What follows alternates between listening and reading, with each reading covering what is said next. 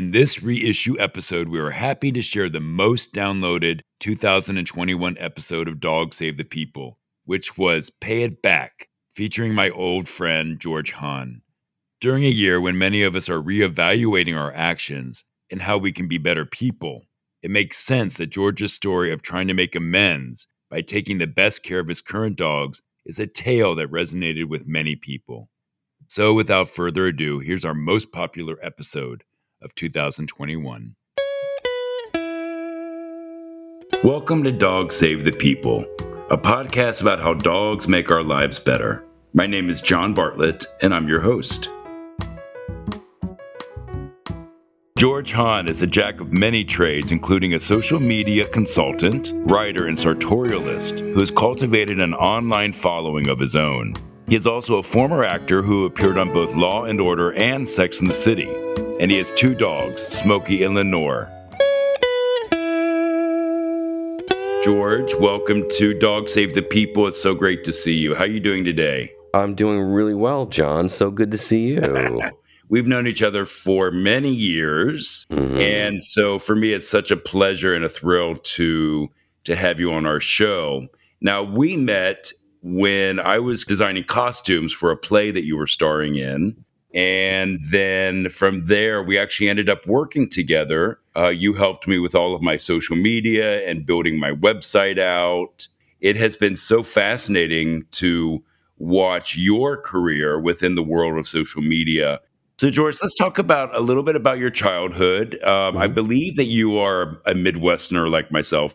Tell me a little bit about where you grew up and if you had any dogs in your life as a young boy. I grew up in Cleveland. We're both Ohio boys. Yes. You were at the bottom of the state. I was at the top of the state. And we had a dog once when I was in fourth grade. I wanted one so bad. And we got one. It was from a breeder in Youngstown, which is just south of Cleveland. And I remember the night we went to go get her. She was a golden retriever from the litter. We brought her home, and she was my new favorite thing. And I think, John, like with a lot of kids with a new toy at Christmas, you get bored with it after a while. Right. And so she was really fun for me for a minute, but when it's turned into a responsibility and I'd have to come home from school and walk her, and I wasn't so into it. And I came home from school one day and Angel was gone. Parents thought it would be best if Angel go with this woman and live on this farm. And that was the decision that was made. And that was about 2 or 3 years into us having her. So I was like in 7th grade at this point. For years, John, like forever, like when I started to sort of mature, when my childhood little kid brain started to grow up a little bit, I felt really guilty about how she was treated and neglected, because she was. And she was a beautiful dog. And I always really did love dogs. I said to myself for years, I'm going to get a dog someday and I'm going to do this right. For decades, I always wanted to get another dog and have another chance. Right. Oh, wow. See, it's interesting. You bring up the memory of the dog or going to the breeder and the dog coming home. And I remember when my dad brought a dog home for us, and I think I was in 3rd grade, and he brought home this little black Labrador puppy. Yeah. And we named her Samantha. Well, I got to name her, so I wanted her to be Samantha from Bewitched. Of course. As a young gay boy would want. Right. But I remember so clearly those, I mean, I will never forget the memories of, it's kind of ingrained in me, of those first few days of this new life in our house. And I too wasn't that connected with her. And we would all kind of take care of her, but we also just, these are the days when you just open the door and let your dog wander the neighborhood for the whole day. Right. Calls from the neighbors saying your dog, Sam's in our garbage again, Sam's in our pond again, et cetera, et cetera. We'd have to go get her. But she just kind of wandered the neighborhood and would come home at dinner time. And it's just crazy. I mean, we wouldn't do that today. No. But I was not a dog child in the same way that I am as an adult. And it's very interesting that as an adult, when dogs came into my life, it was very, very different, especially when I adopted my first dog as a single man. I mean, my life just changed. Everything changed. I was one of those people who said, one day I'm waiting for that right moment. And I don't know when is that moment? I've never had a plan for my life, let alone I'm going to get a dog this summer and I've got it mapped out. No. It didn't work out that way. When did you decide it was time to get a dog? when I was in front of your store on 7th Avenue South taking pictures for your adoption event. That's when. Oh my gosh. Do you remember that day? I remember the day. Yes. So just for the listeners, I had a store down in the Village in New York City, and I was working with the North Shore Animal League, and they would come with a big mobile unit, and we would do these adoption events, which were really my favorite days at the store more than anything. And to see that mobile unit roll up, and they'd roll the windows up, and you'd see all these animals waiting to find homes, and we would have great, very successful days. And so, George, you were there one day. You told me about an event coming up, and I came down, and I thought, okay, I'll come down. And you, I remember, said to me, you're like, it's time, it's time. You were kind of giving me a nudge.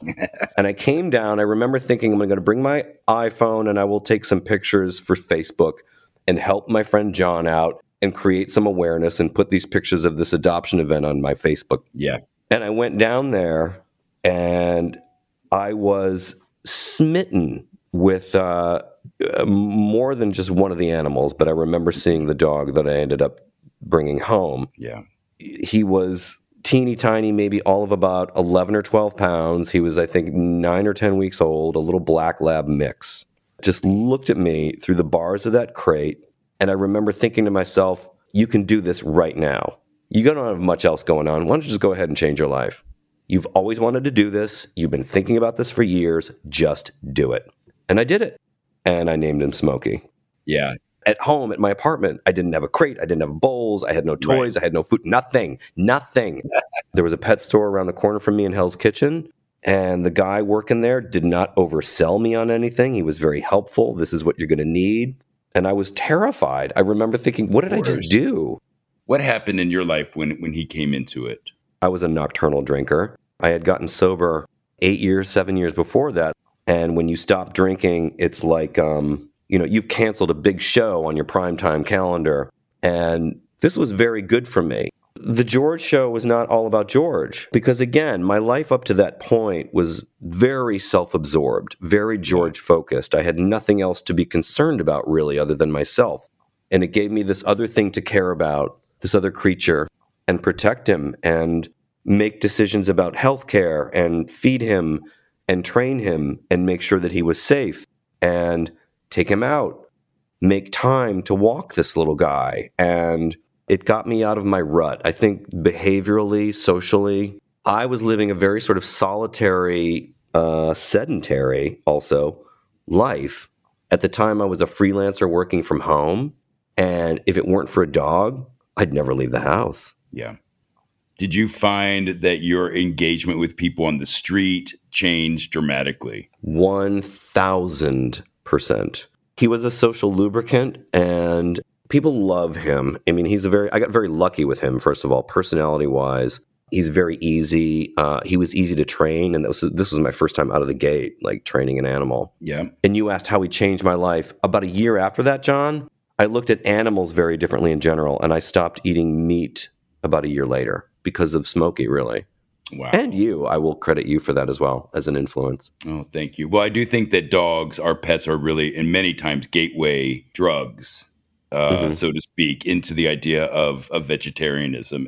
There is this sentient being. There is something behind those eyes. This is an animal that is capable of pain and joy and sorrow and fear, all of which I've experienced with him. Yeah. Now, George, how many years did you have Smokey before you opened yourself up to another dog? 6. And so tell me about Lenore. It was a lovely summer day. It was Sunday. It was Father's Day. And walking down Broadway toward my apartment in Hell's Kitchen, I would pass through Columbus Circle. Columbus Circle was hosting a North Shore Animal League adoption event identical to the one that you had at your store. Yeah. And I thought, what's the harm? I'll just go through this RV. I'll take a peek, maybe take some pictures, and just 30 minutes later, I got another puppy in my lap, and I'm in a cab on the way home. And that was Lenore. Adoption events are dangerous for me. Yes, they are. But I remember thinking, like, all right, George, you ready to turn your life upside down again? I'm like, sure, why not? Yeah. She was also young, maybe 10 weeks old also. Her name was Bandit for a week because I thought, oh, Smokey and the Bandit, clever, hilarious. And I thought, it's a little too cute. And Lenore was a name I had always fantasized about because it's such an old lady name that you would see like on a name tag in a dirty diner, like Yes. Lenore has a pencil in her hair. She has no time for Yeah, your indecision. Like, what'll it be, hon? exactly. That's Lenore. So she was tough. She was a lot of anxiety. She was very nervous. And that's when I learned that not all dogs are the same. And I almost brought her back. About a week or 10 days into it, I had a neighbor's puppy tote, and I was ready to hit the train back out to Port Washington, where North Shore Animal League is located, and bring her back. Because I thought, this is more than I can handle. I can't do it. The morning I was going to do it, and this is a true story, I thought they're just going to put her in a crate again, and she's going to have that anxiety. And I thought, let me try something. And I went to the pet store, and I got one of those like sort of collapsing accordion like pressure gates. And I got one that was like, and she was a tenacious girl, still is. Like she could hop over a lot. And I got one that's like the size for a Great Dane. And I sequestered her to the kitchen for when I left the apartment or when she was sleeping. And that did the trick. But I almost I almost gave her away. I almost brought her back. I'm really glad I did didn't. The same thing. I remember with my first dog that I adopted, a few weeks into it, I was like, I can't do this. With Tim? With Tiny Tim, yeah, I was ready to take him back because it was all me. Mm-hmm. It was really all me, but I wasn't prepared. I was ill-equipped, but he and I figured it out. These dogs have been given me a really great opportunity to make a living amends to Angel, because it does make me cringe when I think about what a selfish little 11, 12, 13-year-old I was. But she had a better life in a better place with this woman, and I've got these guys.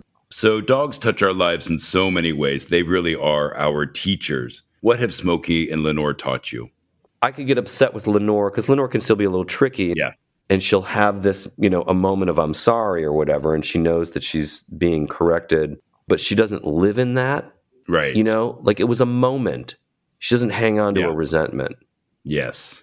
I have a black belt in that. Like I have a black belt and I think a PhD and a master's degree somewhere in holding on to a resentment. But my dogs, it doesn't linger. Oh, I love it. So they teach me to, it's all about right now. Yeah. And right now, everything's great. Hey, it's cool. We got food. We're good.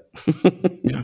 That ball is amazing. Yeah. Have you ever been as happy as a dog when you throw a ball? Like the simplest thing brings so much joy. No, it's so true. Are there any particular stories that you might share about Smokey and Lenore where they helped you through a really tough time? I've never been like a suicidal person. I'm just not that guy.